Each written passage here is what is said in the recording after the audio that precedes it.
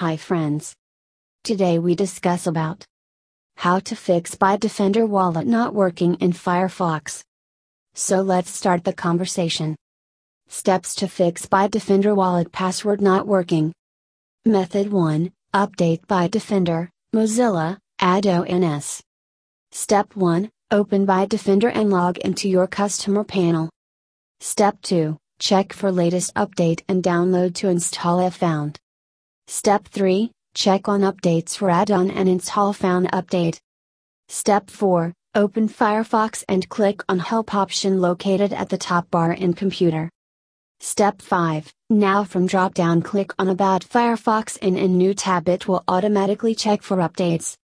Step 6, restart the computer. Method 2, reset all applications. Step 1, open Firefox and press Ctrl+Shift+Delete at the same time. Step 2, in Open tab select everything and select all the options and press Clear Now button. Step 3, now open Mozilla and click on Add-on for Bitdefender Wallet. Step 4, log into Panel or Bitdefender Wallet and check if the issue is resolved. Thank you for listening. In future, if you have any query related to Bitdefender wallet not working in Firefox, feel free to call us at 18,772,405,577.